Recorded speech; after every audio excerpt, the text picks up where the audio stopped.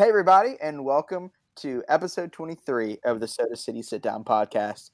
There's not a lot to talk about this week, but we've still got a massive week for the podcast. We have our very first interview coming in on the backside of this episode this week. You might have seen it on Twitter. We were hyping it up a little bit, but we have former Gamecock pitcher Cody Morris and former Wake Forest second baseman Jake Mueller. They join us for an interview, so make sure to keep on listening and catch them on the back end. It's a pretty great interview. A lot of really cool insight on a pair of guys that both saw good success with their schools. Both played in a super regional. Both came just a game away from Omaha, so they got to talk a lot about that. A little bit about minor league life and draft stuff. But I'll just give that for the preview. I'll let the rest of y'all to listen and listen for yourself about everything. But it was really great. A lot of fun to talk with them last week. But really, we're back to really focusing on sports this week, which is good to be able to slowly transition back into that with everything that's been going on in the last week, 2 weeks or so. But the biggest thing in the news, at least as pertaining to our podcast, is that football is kind of back, right? For now. You say that? For now. We talked a couple of weeks ago about how the NCAA was allowing men's and women's basketball as well as college football to come back in some capacity to be determined by their programs and conferences. And then later it was announced the SEC was allowing it as of June 8th. So awesome news to hear the guys are back out there. I imagine it's probably hell for them. Having missed all of summer practice, whoever was able to work out over that long layoff period will definitely probably be shown, and the people who did not work out are probably struggling really bad, especially with how hot it is. And the weather right now is terribly humid and muggy. Like, there isn't a worse time to get back into it. Matt, I didn't even think about that, but you're right. Those guys probably hate their lives. I think the other thing that's really good for South Carolina is that we went back to practice and there was no big announcement like X number of players from South Carolina have COVID or are injured. Yeah, so that that was actually addressed by Muschamp, and we'll talk about it a little bit in here in a second. But the pretty much the entire team was it last Friday or last week at least they participated in one of the protest marches in Columbia last week.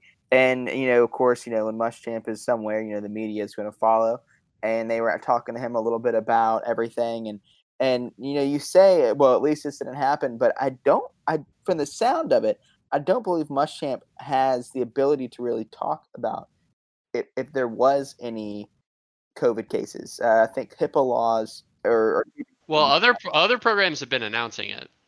Okay. Yeah, Alabama. And so, like Alabama, like Boise State, like a bunch of random schools. I mean, they don't say who, they just say and they can't say what team they're on, but they just say it's like many athletes. Five athletes have tested positive for COVID-19. And so then based off of which sports have come back, you can assume, but you still don't know who. Gotcha. Yeah, I've seen that. So I was just going by what someone said on the radio, talking about HIPAA laws. I mean, they can't say specifically who it is. Yeah, but it sounds like what we're going to get out of Gamecock football is that we're not going to hear if anyone has it or if anyone doesn't have it. They're not going to tell us either way. So who knows? The whole team could have it. Mystery. Have it. Yeah, we'll leave it up to your discretion. But it is great that they are all back. I'm sure it's going to be, like Matt said, it's going to be tough for a lot of guys, and it's going to be different for a lot of guys. It's a really brand new way of doing things. I think I saw that they're splitting time in the weight room up in three periods in the day, and it's separated by an hour and a half, so there's time to clean down all the equipment in between sessions.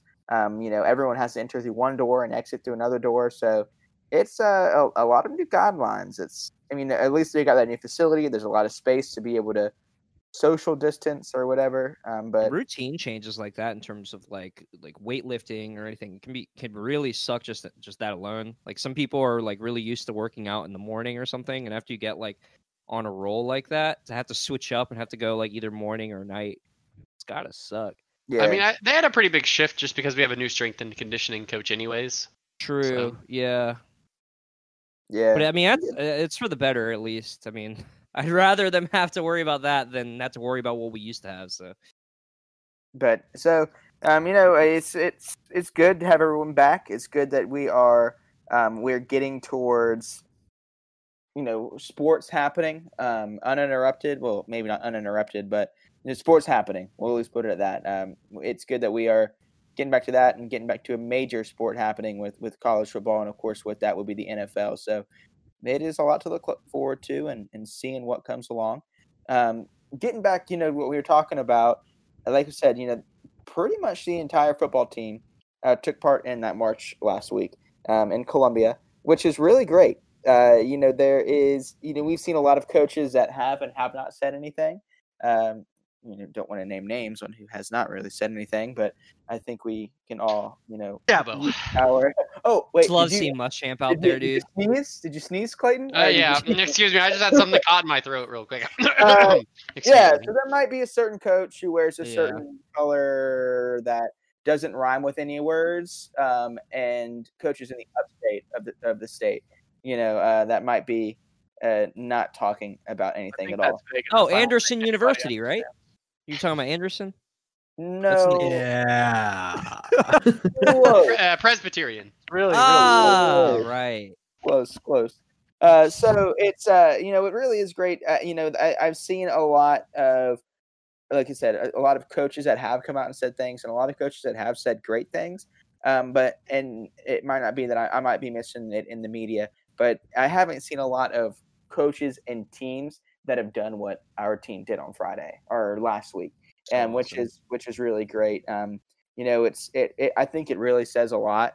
That I think this is a lot from Muschamp. That he, I've heard one of the players said that it wasn't like like he came to the team and was like, let's do this. Some assholes got on social media saying like, wow, Muschamp got us 15 minutes of fame. Like, nah, he was there the whole time with his whole team, which I imagined was something that they all coordinated together, that he was probably a big part of. Like, and he led the charge too. If you're a Clemson fan this week, like, congrats on your team being good, but in the end, like, they didn't look good at the end of the week. Our guys looked fantastic this week. While I got to shout out some like Clemson players too, like former Clemson players, Deshaun Watson and DeAndre Hopkins. All this time, we didn't know about DeAndre Hopkins and why. During his NFL interviews, he would never say Clemson's name. We finally find out it's because of the oppressive figures that some of the buildings are named after, and he's always been against that for 10 years now, maybe. And that's like what we finally get the reason. This whole time I thought he like hated Clemson, which I don't think is the case, but certainly some different views there from what a lot of has come out this week with everything going against the names of some of the places. Yeah, and it's good to see these people taking using their platform and to take part in activism. But I'm not taking away from Deshaun Watson or DeAndre Hopkins, but just being able to see those guys do it and like as college students, because I feel like it's you get a bigger platform being in those guys' shoes, and it's still great.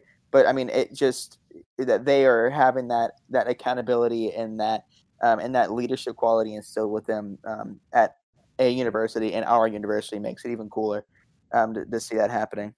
It was also cool that Jay Urich got I was Twitter about famous. to say that was awesome. Like first of all, I'm imagining that he came up with that himself. It may have been something. No, he had a tweet saying that someone else.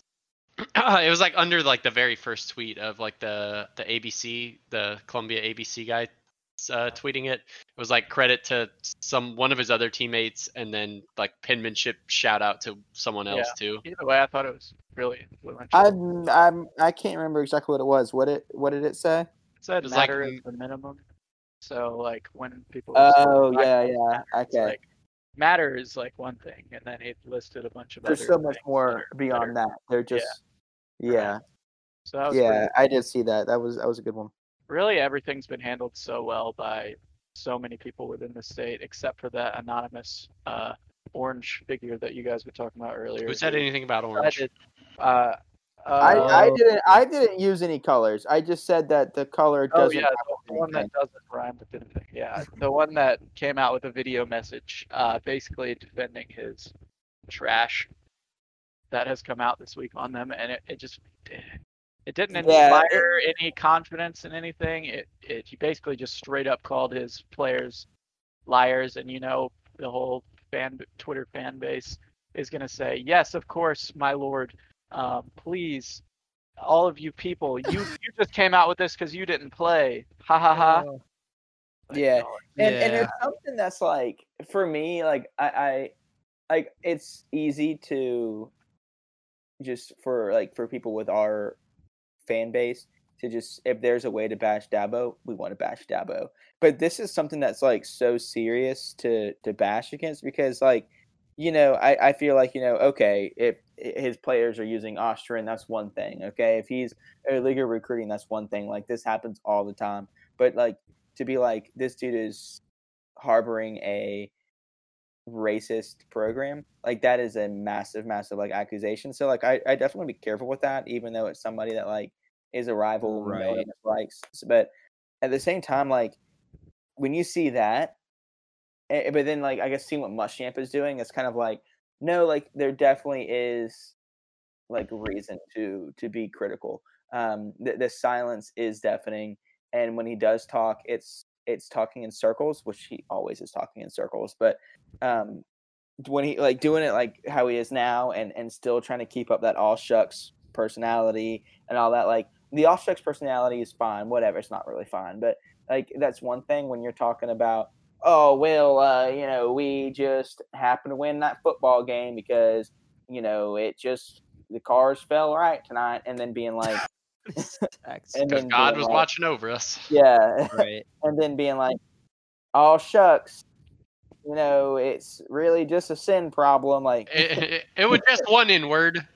Even beyond that, Tyler, though, it's just he's so vocal about other things, like, the paying the players things, and how he literally straight up said that, if players get college players get paid to play football, that he wouldn't coach anymore and stuff like that. Like, he's so vocal about his resignation letter to hit the desk of Rakovic. And exactly. So like, he's just so vocal about other things, and then for him, like, this to be like a huge issue right now that everyone's, like, the whole world is talking about, for him to just be silent is, he's a big public figure. He's been in the limelight forever now because of Clemson's success, and like I said, mainly just so that he's more vocal about other things, that he really needs to be vocal now.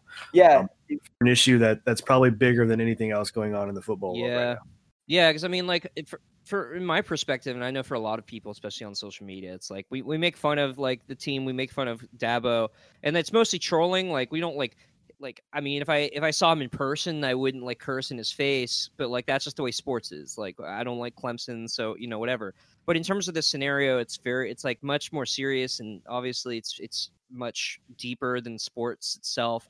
And it's just like, now I don't know, man. Like, if I saw Dabo in person, it's just like, I would really not want to, like, this really changes my opinion of him very drastically. It's not changing my opinion, because I would never want to like hang out with him. I mean, I wouldn't want to hang out with him, but I wouldn't like go out of my way to say something to him, if I saw him on the street. But like, I don't know. It puts a bad taste in my mouth, and like, I don't know how much is going to change now because of it. Obviously, there's a lot going on, and I don't think many people are putting Clemson that much on the spectrum right now in terms of what's really important. But like, I think there is at some point, like, time in the future, that this will be a problem and will hopefully be addressed. Like, it'll come up, so I'm not worried, I guess. He's putting a lot on the line. Like come out and Yeah. like, just straight up deny the accusations of whatever was said by that assistant coach. For him to come like, put his career, like he's putting literally his whole entire well-being on the line by denying the claims and saying that it never happened. It's So also if this comes back to him, it's huge. it's gone beyond like just South Carolina people bashing him. Like when the whole world is looking at it like, wow, you are a piece of garbage. It's more than just us. Yeah.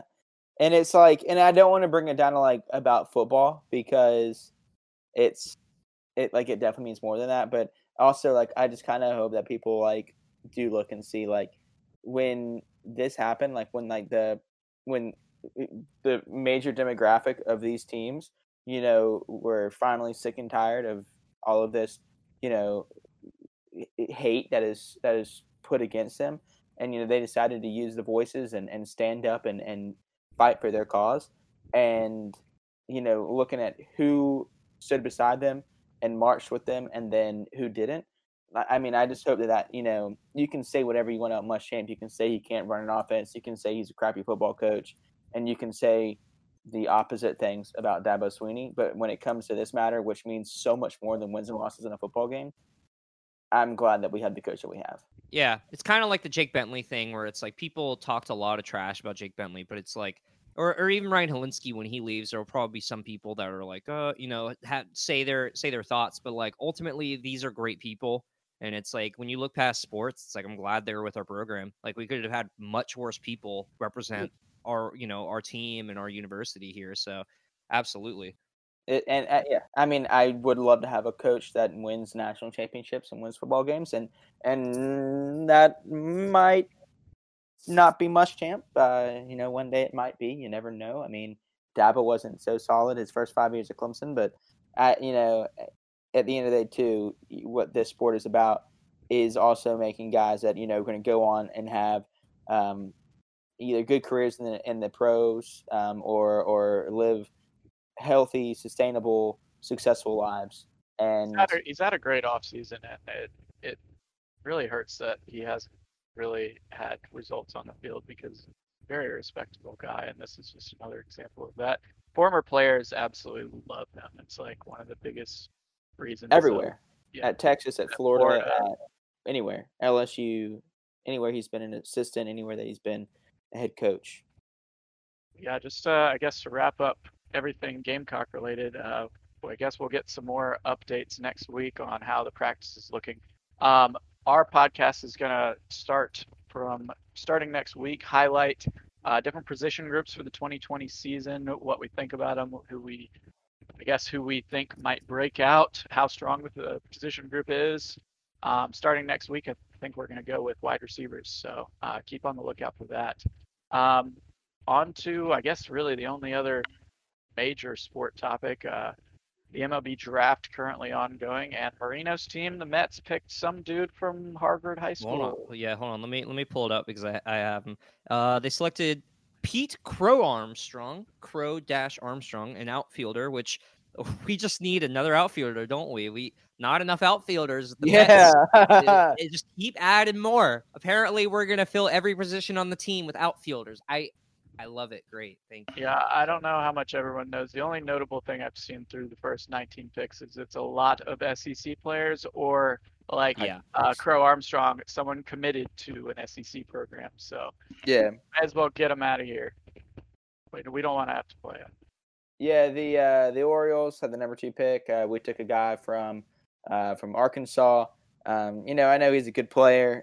I'm just nervous as an Orioles fan. I don't know if I can trust our general manager. This is only a second draft.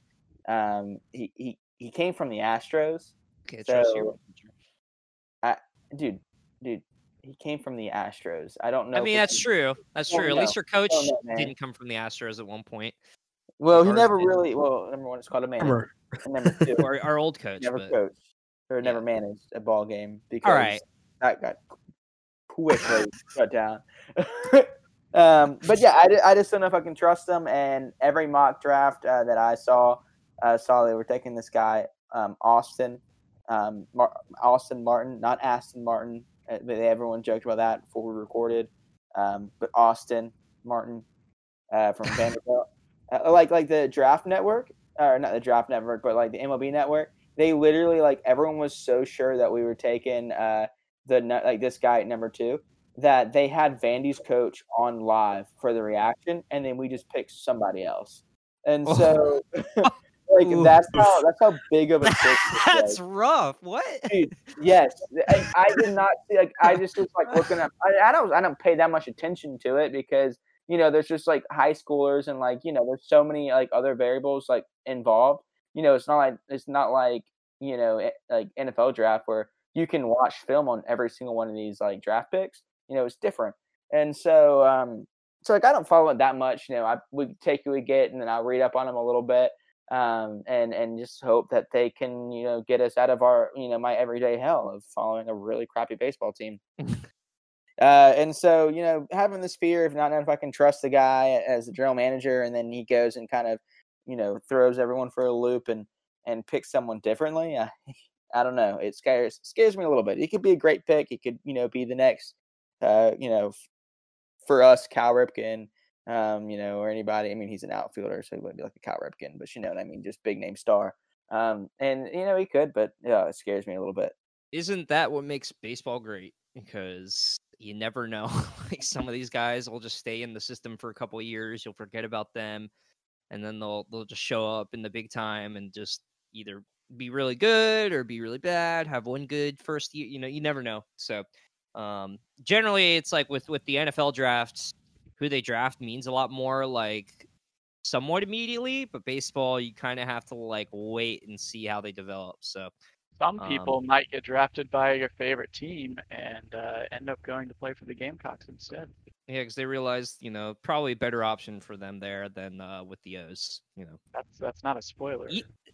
Even coming from someone who was an Orioles fan to then be like, oh, screw this, like I gotta go where I'm gonna be better off.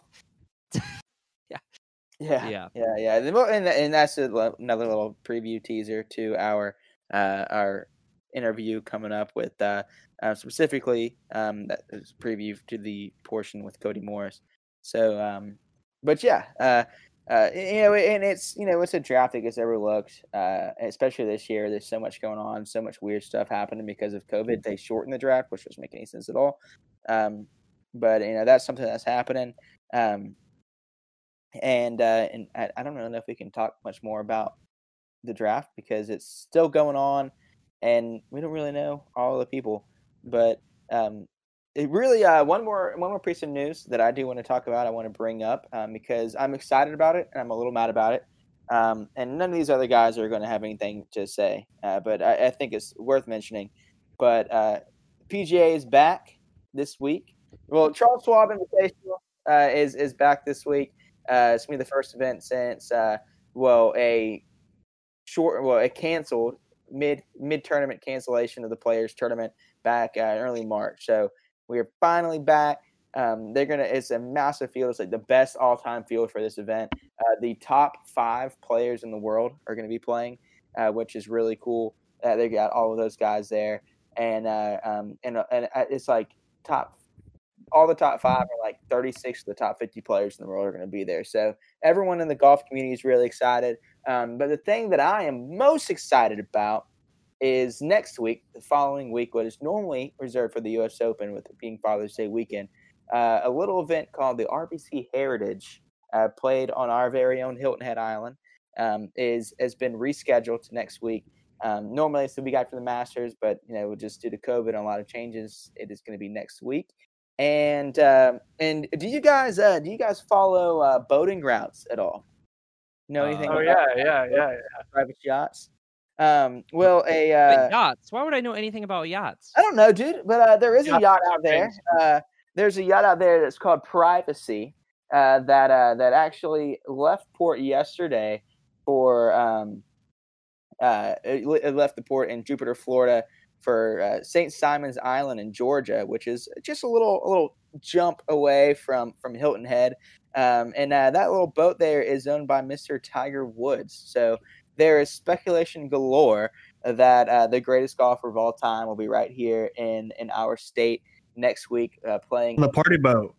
On his massive yacht that he so humbly calls his dinghy.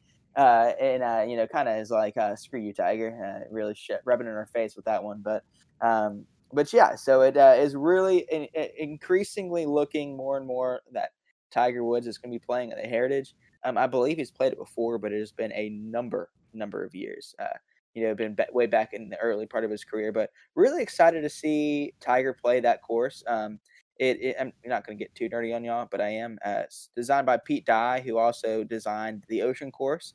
Which is already hosted the 91 Ryder Cup and the 2012 PGA Championship. So, it's been big in golf already. It's hosting the PGA Championship next May. So Charleston's really excited about that. But Pete Dye is a really creative golf course designer, known for building difficult courses, and the course that they'll be at for the Heritage is largely considered one of the best courses on tour. But it's the week after the Masters, and a lot of big names don't play it because of that. But it's exciting. That kind of wraps up all the news for the state of South Carolina. And it's been pretty quiet for everybody else because nobody knows anything about golf or Tiger Woods or anything. So I guess I'll wrap it up with that, unless anyone cuts me off in the next 3 seconds with anything extra. Like me, just real quick. Hey, what? I'll be quick. So there was that UFC fight last week. Nunez dominating as she always does. It came to a decision. Normally, most of her knockouts are in the first round, so she actually went 5 rounds with Felicia Spencer. There were 2 good knockouts. Cody Garbrandt knocking out Rafael Sankiao, and Sean O'Malley with a nice KO against Eddie Wineland. Along with that, Conor McGregor, everyone knows him. He has announced yet again for the 3rd time his retirement from MMA. So any bets on how long this one lasts? Until someone talks shit to him on Twitter, and then he'll... Which Floyd Mayweather already did, so I'm really hoping that we get part 2. So expect an unretirement ceremony in the next couple of months. It won't last too long. No, probably not. So that wraps up just our first little part of the episode. Buckle up. A great interview coming up. I hope y'all enjoy it. Our very first interview. If you hate it, give us a little bit of grace because it's our first interview. But we're pretty proud of it and hope y'all enjoy. Hey guys, welcome to this segment of the podcast. We are joined for an interview by former Gamecock pitcher Cody Morris and former Wake Forest second baseman Jake Mueller. How are you guys doing tonight? Glad to have you all on here. Great. It's great to be on. Thanks for having me. Hey guys, how's it going? So just some general info for you guys. Obviously, the two of you know each other. Cody playing with the Gamecocks in the 2017 and 2018 seasons as far as I can remember, mostly a Saturday and Sunday starter. You had a 12-5 record over 2 years, including 10 starts in 2017 and 16 in 2018. Drafted out of high school by the Orioles and then to the Indians after your sophomore year. Currently, you're with the AA. Well, were, I guess, before all the COVID nonsense and everything that's going on there. And played with Jake on the Evo Shield Canes. Jake, who's one of our longtime friends. Jake played 4 years at Wake Forest as the second baseman. Had a really good team. It was your junior year, right? That y'all made it to sophomore year, 2017. Yeah. And then also played with the Canes with Cody. Went to RNE for high school, local Richland Northeast High School. And 3-year starter, career batting average of over 300, which I always remembered you were. Every time I looked at Twitter, I was like, Jake Mueller is on the board with a single. Jake's not really a home run hitter. He's One time I did see you hit a home run, and they had the little gif of you. It's just cracked. It was really funny. I remember that. But yeah, also made his presence known as a hitter and as a fielder for Wake Forest. So, guys, just to kind of get into the flow of things here, Clayton, do you want to go ahead and start with recruiting and everything? Yeah, so we were always really curious on Jake really wanting to go to Wake Forest, and he used to tell us, a little bit about that. But so I just wanted to get the story of how you guys were recruited for both Wake Forest and South Carolina, because it's a little bit different for baseball than football or basketball. So playing with the Canes, obviously with Jake. We played at a lot of big tournaments, and I think we started playing together when we were like 16 or 17. I don't remember. Yeah, we were both those committed years. by the time Okay. I was with you, though. Yeah, that's right. Okay. So, anyways, but playing with the Canes, I'd played with them previously the year before, and I was uncommitted when I started playing with them. But we played at some big tournaments. One specifically in Atlanta that a lot of college scouts were at.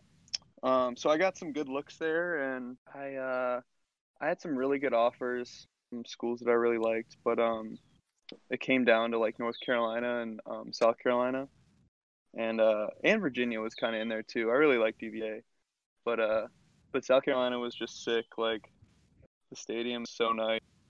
And for me, like kind of getting down south, being from Maryland, was a big dream of mine. So I was really happy to end up there. And at one point too, actually, I was really hoping Jake would come there, but he obviously Don't worry, ended up not we coming. also thought the same thing. Yep. Yeah, we could talk about that because that's why I wanted Cody. I wanted Cody to go first for that reason. So I committed my sophomore year. So Clayton, we might have known each other longer before that, though, because I think you guys were familiar with me by the time I committed. Mm-hmm. Started playing with the Canes with Cody junior year fall, so that was like 2014 and whatnot. But when I committed to Wake, we had actually played Spring Valley High School the night before, and I had a shitty game, to be honest. But they liked me for my character on the field and just like had the way I played, and I was fortunate to get an offer that night and committed the next day. But when I played with Cody that summer, he was harping on me, come to Carolina with me, bro. Like every day. And like I had been recruited a little bit by Carolina, and having it been my hometown, I would have been excited to go there, but just wasn't necessarily the best fit for me. And it was obviously a great fit for Cody, though, and Wake was, a great experience for me. Yeah, we definitely didn't let Jake live it down. We were like, come on, like we just came off these national championships. Like we're like this great program. Come on, you got this. Like, why would you want to go to Carolina? I guess the point of what I was saying with the Evo Shield stuff is when I was playing there that summer, there was some sort of, offer on the table, if you remember, Cody. Mm-hmm. I could have uncommitted and then committed to Carolina, but I just didn't really want to take that risk, having it been that late in the recruiting process. But it was definitely, an option for me, and it would have been a good time to play at Carolina for sure. But like I said, Wake was awesome and definitely an unforgettable experience for me. Yeah, that's awesome. Just kind of, I guess, more into the dynamic of the Evo Shield Canes. I remember you talking about playing with them during the end of your high school days, but I don't really remember a whole lot about it. I just remember it's like an AAU team, kind of. Is that the idea? Basically, when it comes to, it's basically AAU. The Canes adopted a model of trying to create. They're like one of the first teams to create a true national high school travel baseball team. Before Evo Shield, most teams would be like, it'd be like the East Cobb Astros were an example, where they would only pull kids from the Atlanta, Marietta area. But what the Canes tried to do was just, like I said, just take it, more nationally and try to pull guys from. We had guys on our team from California, New York, Florida, Texas, you name it. It was that was the model of what we did there, and it was just a lot of guys who were highly skilled, highly talented, and committed to big schools. And when you put a lot of talent and competitive guys on one team, it just helps them get it pushes you to become like the best player you can be. If that makes sense. Yeah, I figured that's was huge into experience and getting noticed for the recruiting process into college. So how does that team work? Is it like y'all have these tournaments over certain weekends, or is it like a summer ball type of thing? It was like it was summer ball. I don't even remember, when did we start, Jake? Like June? I started with you. It's summer and fall weekends, but I started in the fall. Yeah. But the main season is in the summer. Yeah, fall was kind of Okay. optional. Like for pitchers especially, depending on how many innings you threw and stuff. But yeah, it was just like mostly weekend tournaments. There was a couple like week-long tournaments in there. But it was kind of just like, hey, we're playing here. Show up on this date. We'll probably practice the day before, and then we'll play, and then we kind of go our separate ways. And that's where the Canes were really good about that too. Is if guys had to travel, without their families, our coach, his name's Jeff Petty, he was very good on making sure they were taken care of at the hotel. We were one of the few high school travel teams to have like a team bus where we would all get onto to travel. A nice games one and stuff. too. And it was good stuff. I mean, Coach Petty there with the Canes, it's basically what it was like to play in college. I'm sure you can attest to that as well, Cody. Just like the way he would take care of you on road trips and stuff. Yeah, he was first class always for me. Nothing but respect for him. So going out of high school, starting to go into college, this one's specifically for you, Cody. You started out with Coach Holbrook there at South Carolina, and then some, turbulence going on, and he gets fired, and then they bring in Mark Kingston to come be the coach. So how was kind of the end of that in that transition period, and like what are some of the differences that you saw from being coached by Holbrook and Kingston? Oh man. Yeah, there's a lot there, I know. Yeah, that was a wild time in my life. To be quite honest, we especially because everyone there, nobody's went through it before, so we were all going through it together. And when Holbrook unfortunately got fired, there was a time period of a couple months where we just didn't have a coach, and that was really weird, especially for me. I was living in Columbia at the time, over the summer and stuff. It was weird not to really have anyone to report to or have anyone checking in on you, looking out for you. So that was just a weird part of that experience. And then Kingston got hired, and that was just a drastic difference in the program. For me, I'd been there for 2 years, and having a new guy come in and pretty much change everything. And the way things were run, how practice was handled. It was a really big transition. What were some of the good things that you liked that Kingston brought in? I thought we just practiced harder. I think it was part of his mentality that came in. He knew how to get guys to work hard. He seems to be a lot more intense than Holbrook too, Cody. He is an intense guy. Sometimes a little too intense for me, to be honest. I like a player's coach. I don't like somebody to yell at me. That's just me. But yeah, he's a pretty boy. Yeah, I guess it sounds like that. But yeah, Kingston came in and kind of kicked our ass, and I wasn't ready for it, but I got used to it, and it turned out I ended up liking him a lot. But yeah, you guys were fucking good that year too. First year he was there. Yeah, we were. Yeah. But yeah, he really changed the program and how it was run. And there was nothing against Holbrook. I loved Holbrook. He's a great guy. He really cares about you, and I really loved him, and I love playing for him. But college baseball is a business and stuff, and winning's obviously the most important thing. So that last year was really fun to get to the Super Regional, and I wish we could have made it to Omaha. Clayton, I actually have a question for him. Interviewee asking another interviewee. Let's hear it. I have more of a question, just when you were saying there was no one to report to during those summer hours and summer times. What did you do as an upperclassman, or did any other upperclassman, have to take charge there and really keep that team unified, especially when you're not together because it's summer and everyone's off at their own, summer ball teams or whatever? Do you have any specific names of players, or even yourself, examples of what you did to just help keep that team together? You know what I mean? Yeah, I know what you mean. I'm not gonna say I really took leadership in keeping the team together, because I just at that point I hadn't really done much in my Carolina career, and I was kind of just there. I really wasn't even planning on playing pro ball at that point. I wasn't throwing that hard. I just I don't know. I was just there, and I was going to work hard, and that was what it was.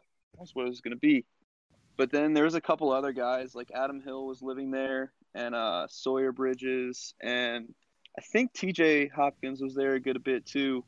And we kind of just started working hard in the weight room every day. And then I kind of started to throw hard again, like I did in high school for TJ. And then that's when we kind of started believing, I guess, a little bit more. But yeah, there was definitely a group there that worked hard every day in the weight room, and I guess kind of formed some unity in a time that there wasn't really much unity. So I don't know if that answers your question. No, that makes sense to me. It kind of transitions a little bit into what I was planning on asking. Well, actually, Matt, if you don't mind, I mean, I don't want to cut in, but I mean, I know this is the one problem that we have with having 6 people on a podcast, just on a regular week. But Cody, just being Gamecock fans, pretty much all of us here, that season, what was it, 2018, right? Mm-hmm. It was pretty memorable for all of us. Especially with being, 1 game away from Omaha. Mm-hmm. But, one thing that I think everyone really remembers is the kind of like the spark that came in about mid-season. I know it was a little rough patch. I think it was like if I remember correctly, like a real bad loss to like a Presbyterian or something like that. And things were looking pretty bleak.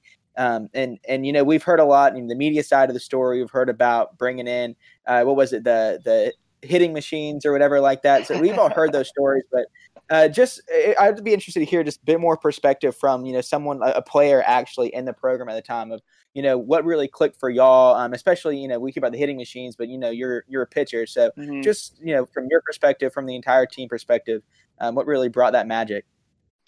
Yeah, the hitting machine was, I think was big, honestly. I completely forgot about that, to be honest. But yeah, now that you say that, I do remember it helped. Yeah, I'm trying to think of like one specific moment. Honestly, like what I'm remembering right now is me and Adam Hill had these like 2 terrible nagging shoulder injuries all year that nobody ever heard about. We just kind of like shut up and played, and obviously like the coaches knew about it because we were literally like pitching and taking like 3 days off because we couldn't throw, and then like getting ready for it again and stuff. But I kind of started to like feel, this is so weird by the way, I started to feel a little bit better like middle of SEC play. It was like the Vanderbilt series. It was when we really started to get hot. It was the Vandy series at Vandy, LSU at home, and like Ole Miss or something. I think we won all 3 series. And I like felt good those series, the best I'd felt all year. And interestingly enough, I had like a 11 ERA over those 3 starts. And it was the games that I literally felt like good. The only 3 games I felt good all year, 11 ERA.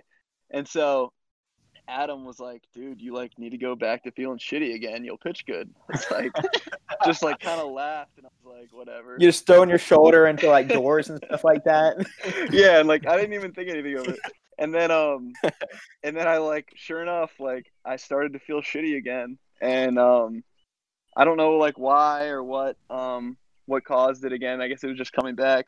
But then I started to feel bad the first game against Missouri. I think it was a Sunday game, I think. But I like ended up going like 7 shutty, and then I felt terrible after. Like that whole week I felt terrible. We went to A&M and I threw a bullpen on like Friday, I think, if I was throwing Sunday. I don't remember. One of those days, and like horrible bullpen, felt terrible. And then I went out and like threw 7 innings shutout again. And everyone's like, you literally need to feel like shit and you'll pitch good. And then the rest of the year. You see, that's what we did at Wake with hangovers. Yeah. But yeah, maybe that has some correlation. I don't know. Interesting. I don't know. But then at like a sub, I don't even know what it was. Like it was a sub 2 ERA the rest of the year, and I felt terrible. And maybe that was the spark I needed personally. I don't know. But yeah, I thought that was funny. That's crazy. Over to Jake here. So similar to how Cody's last year for Carolina was the super regional year, you guys had a super regional year as well, which you made it all the way to playing against Florida. And I just remember it was awesome watching that series and watching that team, which was really good. Can you kind of talk a little bit about that year's team, what was special about it, and similar to how Cody went from like a transitioning team into a good team, you guys kind of took that that upper level team when you're a sophomore, and then kind of just mostly from what I could tell off of losing a lot of people, y'all struggled a little bit the next couple of years. Can you kind of talk about that? First of all, that super regional level team, and then what that team had that team your junior and senior year didn't quite have. Yeah. I guess the first thing that you could say about the difference in those teams was just chemistry. When we made that super regional run, it was just like we had a group of, on a baseball team, there's like 35 guys in college, but, like 18 to 19 typically have some sort of impact on the field. And, those guys all clicked really well together, but as important as those guys who were on the field were, the rest of the guys who weren't on the field every day and, were just like those role players on the bench and, having to be essentially a cheerleader is what they were. But man, were they awesome at what they did. And they were so great to help us and, pick us up. And it was just, I guess what I'm getting at is the whole team was on the same page with what we wanted to do. We were really talented every year I was there. But when you put that chemistry together with those types of teams, I mean, that's the difference. When we made that super regional run, and then the next year, like you said, we lost, I think, like 10 guys to the draft. Yeah, that was an insane draft class from y'all. A lot of really high draft picks, too. A lot of high draft picks, and among those draft picks, most of them were juniors, and then we lost all those seniors that were playing impactful roles as well. So then you flash forward into my junior season where we had a lot of freshmen who had to go into those impactful roles. I'm sure Cody can attest to it as well. It's just like when immaturity and lack of experience is there, it's harder to get consistent results. Mm-hmm. And I guess that's the difference, if that's your question, Matthew. But I can go into more depth anywhere if you want me to. That makes sense.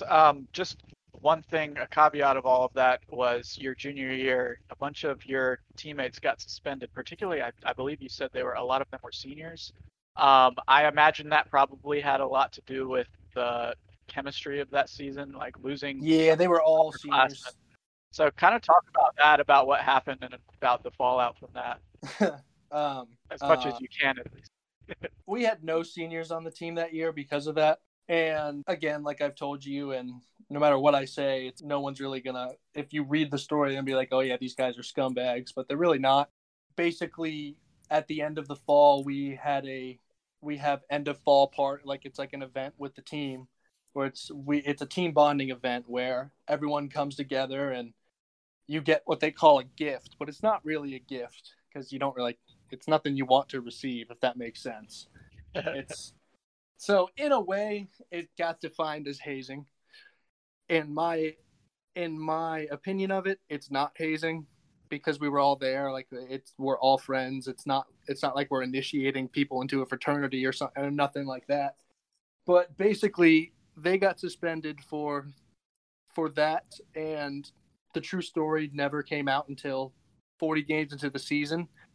And then once it got unveiled, all their charges against the university were dropped, and then they were eligible again.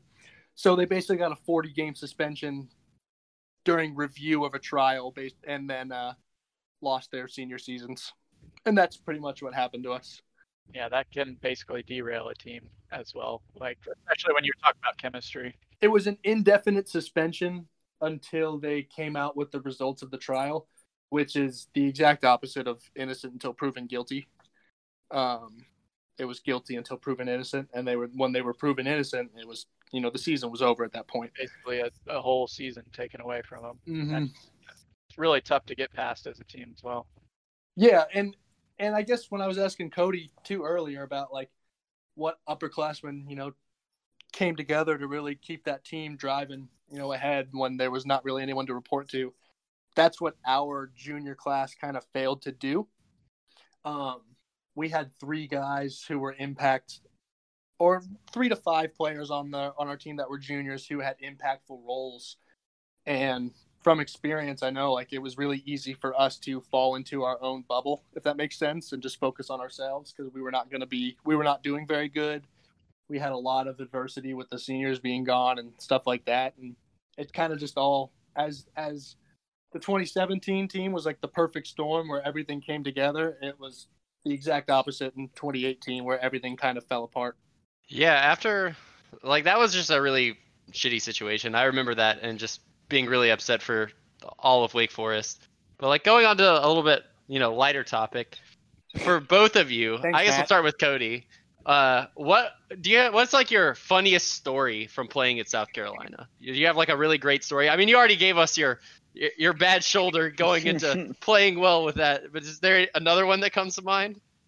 I might need a minute to think on that. Jake, do you have one? Yeah, Jake, do you got one? Yeah, I'll go. I'll give you a smaller one that was like it's like a team anecdote. What is this Tweety Bird thing going on, by the way? It's crazy. It sounds like a sound effect. Yeah. But here's like the small one I got is we used to call this. It was the 2:30 effect in Winston-Salem.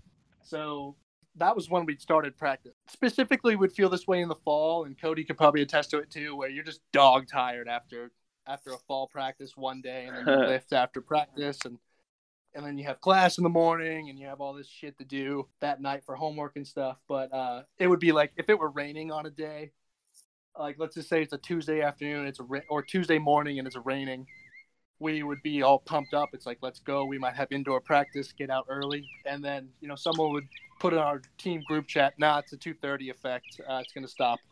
And sure enough, it was uncanny how many times it would be piss and rain until about 1:30, 2 o'clock. And then 2:30 rolls around, sun's out, sun shining. We're having a full-on 4.5-hour practice. Uncanny. That person knows you called it out now. That's always God. That bird is mad at you, man. I know, I must have pissed him off. Like He's 10 different calls screaming going now. on. It's not even the Cody- same call. That bird Cody, do you have a probably story on now, my- or do you want me to tell my better one? You can tell a better one. I don't really know a great story at the moment, and I don't want to tell a shitty one. I guess it can kind of. I mean, you already gave us a pretty good one, so Yeah. Go along with what Cody was talking about, and how I jumped in and said what I said about the hangover thing is every Thursday night before home series, about 7 of our 9 starting lineup players would go to this bar in Winston called Last Resort, and we would be out drinking until about 2 a.m. and then roll in Friday night hungover, and it was just like. It was a joke between us because like the coaches had no idea until we told them at the end of the season. Okay, so you did tell them. It's not like they're gonna hear this and get mad. And they would always talk about make sure you're getting your rest and prepared for the series ahead. And meanwhile, we're knocking back vodka shots at the bar at 1:30. Being hungover And for then a turning Friday back around game and is just kicking whoever's guaranteed. Do you guys watch Always Sunny? I have like- before. I'm not a. Is I it have the as well. the Wade Boggs thing?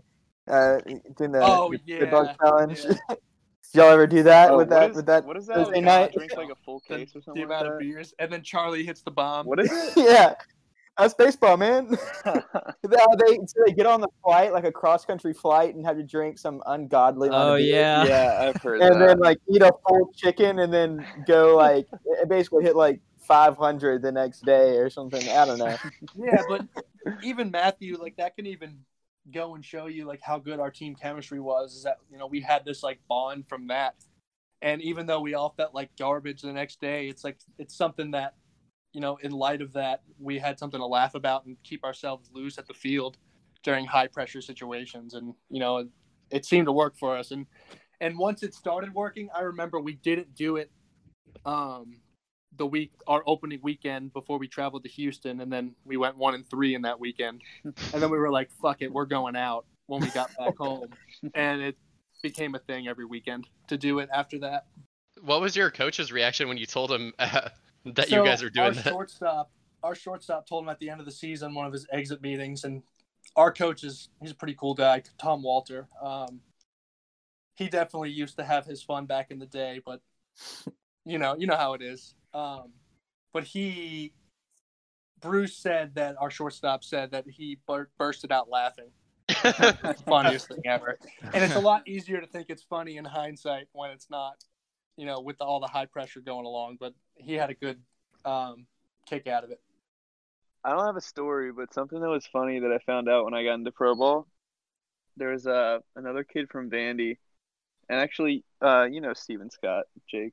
Yeah. Kid we Yeah, he's a played good it. dude. Kid we played with on the Canes. Actually, that's completely unrelated to the story. But another. I was just thinking of Andy.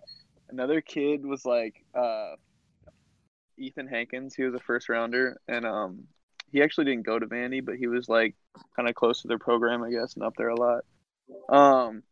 He told me that the story was that all of Vandy, and like I guess this trickled through the SEC, were like claiming that we were snorting coke in the dugout, and like I can tell you firsthand that never happened, and I doubt that would At happen Carolina? at What? Carolina.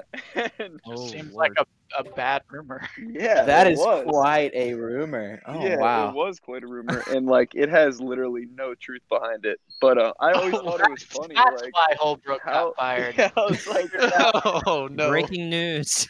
how did this come up? Was that the real magic turnaround juice? It must, maybe it was. I don't know, but I don't know how that rumor got started, but I thought that was a pretty funny one. So this was just every SEC team had this like rumor, like this just like that urban legend about Carolina I don't know baseball. if every SEC team thought that, but I know that Vandy did, and he said that like other teams thought that too. Like that was the rumor So, going around. Cody, did you guys have those little ammonia Oh my goodness. packets?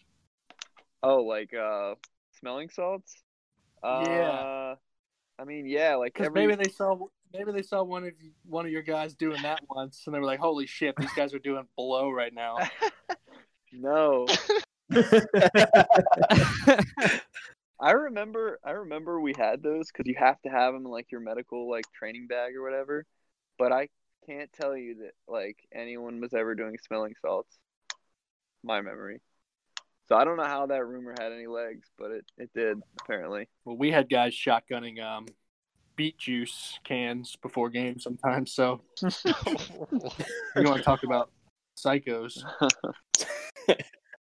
But yeah, so moving along, we have some questions about the draft process, and we know that it's wildly different this year. But actually, so I've got two draft questions. One specifically for Cody. So we've done some background research, just some stats and everything like that. The biggest question I have as a lifelong Baltimore Orioles fan is how do you turn that Here we draft go. pick down? Here we go. How do you say no to them? Yeah. Wait, are you saying you're an Orioles fan or I am? Y'all both are. You are? Oh, for what myself? Yeah. Oh, I'm a you're one as diehard well. Orioles fan.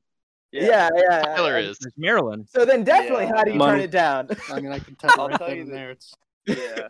The truth of it was, they picked me kind of just like out of courtesy. When the scout called me, they didn't even like put an offer on the table. He called me and was like, "Hey, like, we know you're going to college. If we like find the money to sign you, like, I'll let you know." And then I never heard anything from him. So, but it would have taken like a decent amount at that time, for me to sign with the Orioles. But yeah, it was hard. Like, it was really cool to be drafted by them. Like that's a big dream of mine, and it's still a dream of mine to play for them sometime in the future. That would be awesome. So it was kind Cody- of tough. Cody, was that before your Tommy John? I can't remember. No, I can't remember if you got it freshman year of college or in high school. I got it in high school. I didn't really pitch at all my senior year of high school. I threw like 12 innings or 10 innings or something like that. So I guess I can understand. Money does talk a lot. It hurts to see somebody turning down the O's, but yeah. So but on a more serious note, going through the draft process, and just having your name called in general is something that none of us here could even fathom or imagine that happening. And just whatever experiences y'all have just with what that's like, that's something like you said, we have nothing but what you watch on television on draft night. That's our only perception of anything like that process. But just share just about that experiences you got with that and what it's like with the family and going through that. It's an unbelievable feeling. The first time I wasn't even like watching the draft or anything. My agent just called me and was like, "Hey, you just got picked." Like, yeah, that's pretty cool. So that's kind of how it went for the first one. And I it was really cool, but I knew I wasn't signing, so it didn't like mean as much to me. But the second time was like a big mix. I was super stressed because I obviously went in the 7th round, and I was hoping to go earlier, and a couple other guys had been picked, and I was sitting there in my house in Columbia, just like waiting and waiting and waiting, and finally my agent called me, and I didn't even have it on at that point. Finally, my agent called me, and I was so relieved. So relieved. Yeah, I wish I could say I had that relieving feeling as well, but I don't know how. you know, with that meme that's like I had the criteria that met the selection, but I wasn't. Yeah, that's pretty much the story of my draft process. Like Matthew said, I was a career 300 hitter and had 200 career hits in the ACC. It just didn't go my way on that draft day, but I definitely know that feeling, Cody, where like I was expecting my junior season to be around like the 11th to 15th round, and once those went by, it's like, you know what, fuck it, I'm just gonna turn this off. Like, you can't listen to it anymore. Yeah, it's that stressful. Yeah, it really is. It's definitely not, unless you're like a shoe-in first rounder, it's not a fun process. Yeah, honestly, I didn't want to go out and say it, but the draft is not an enjoyable process. It's not fun. like one of the worst and best days of my life. That's the only way I can put it. Like, as much as I wanted to go out and do something, like even like just go golfing or bowling or something, I couldn't do it. It's like you're so stressed about it. I'm sure you could say the same thing, Cody. You're probably just like pacing around your house all day. I was you're literally so pulling my hair out. It's not fun. And to like see other guys get picked, like you're happy for them, but like you're also in that like you haven't been picked yet. I know you're the just feeling. like, it's a weird feeling like of jealousy, but like happiness, and you're just wondering when it's gonna be your time. It's a hard feeling to be involved with. That was my junior season when it was supposed to happen for me and didn't. That fall of senior year, the area scouts that come in and interview us after practices and stuff in the fall were coming in like pissed off for me. And actually thinking back on it now, I had a couple of guys text me after the draft and were like area scouts were angry and like texting me that they were fighting for me in that draft room. It just didn't go my way.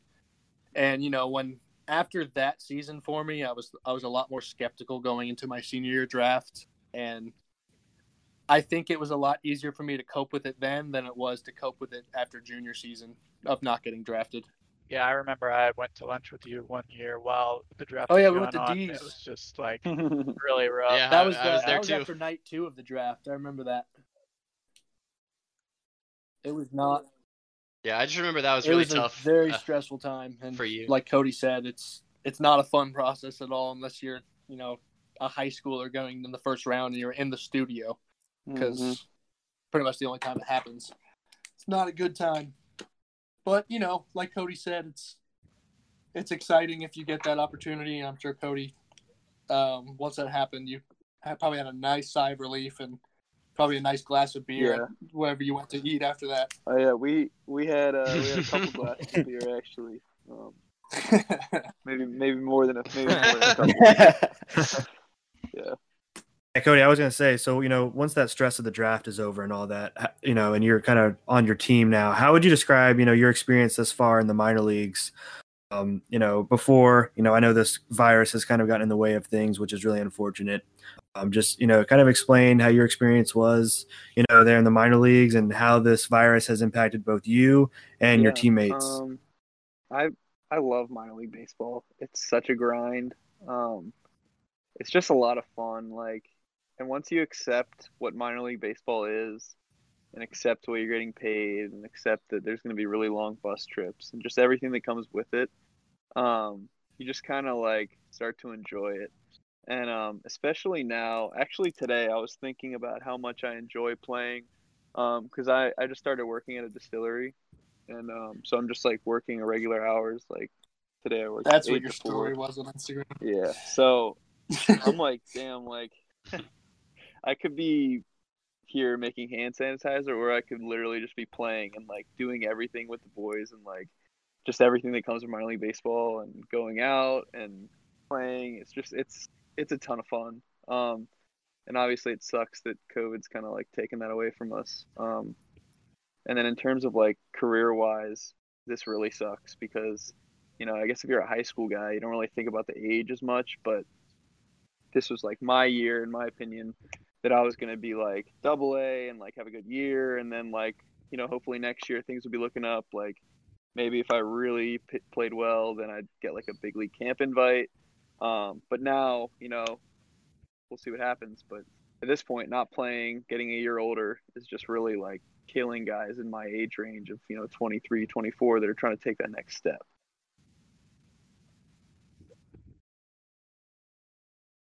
Yeah, I think that like that transition's pretty interesting between going from college to whether that be the minor league or just in the major leagues in general, in terms of like gear, because you have the composite bats, so you're going from that to wood bats. I always thought was interesting as a kid because obviously the sound changes and the play changes that way. Like I was doing some research and everything, and I know in like 2012 high school, which I guess was before you guys kind of were in high school, they switched to the BBCOR approval rating for bats, which is like the bat ball. Yeah, bat ball coefficient of restitution, which I guess it used to be the BESR, which is the ball exit speed ratio. And then NCAA switched on that, I think in 2011 or whatever. So it was like the year before. But like, I guess with that, how much does gear changing between NCAA ruling and I guess like just baseball in general, switching from college to professional, like how much does that affect your game? How much does that affect like the meta being at the plate and kind of how does that affect your game? Yeah, I mean, I think you would agree with me too, Cody. Like once you get to a certain level, I mean, a good hitter's a good hitter. You could give them like you can give people a stick and they're still able to hit. Like that's how it feels sometimes.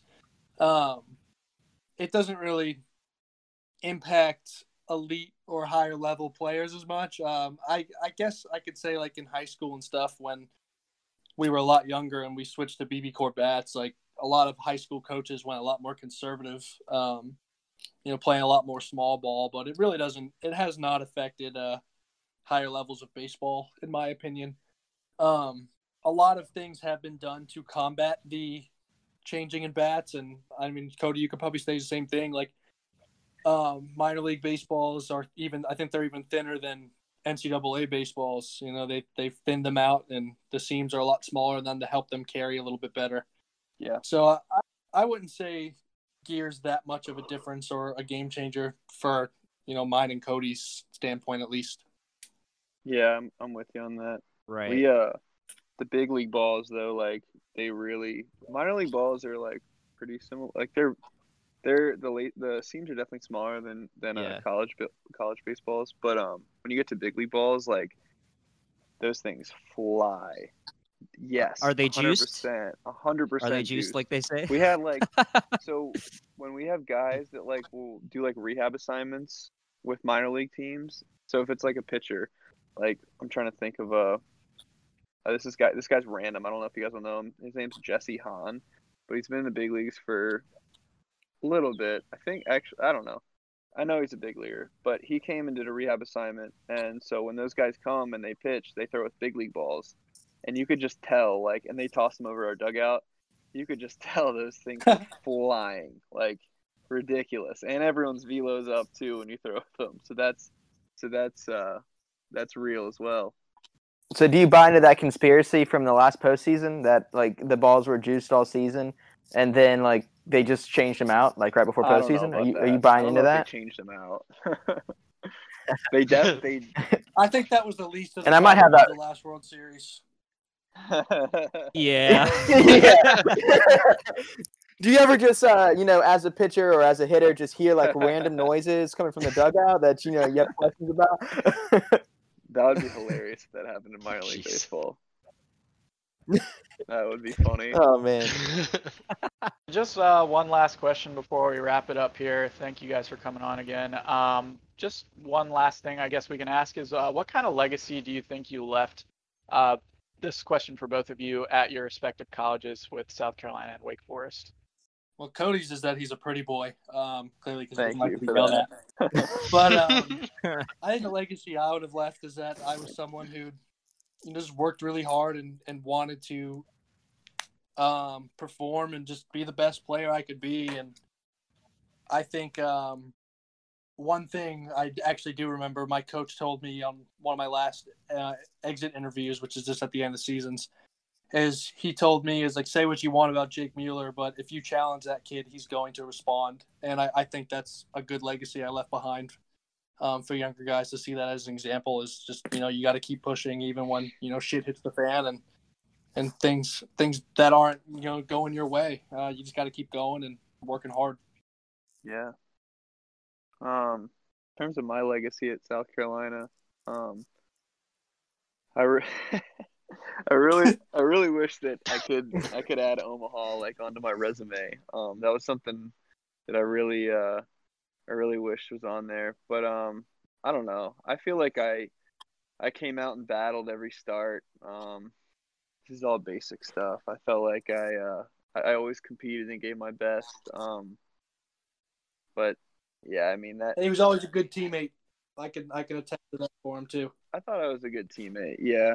I don't know. I had one good year there, and the other years I didn't really help. So I can't sit here and tell you that I had a massive impact on Carolina baseball. I wish I had a bigger impact, to be honest. But yeah, I mean, I think I was a good teammate, and I think I tried to, help the program go in the right direction, and we almost had it. In you played a big role in slapping a Band-Aid on a bleeding program. In my opinion, you fixed that wound a lot. You were a big part of that. Yeah, at least in 2018.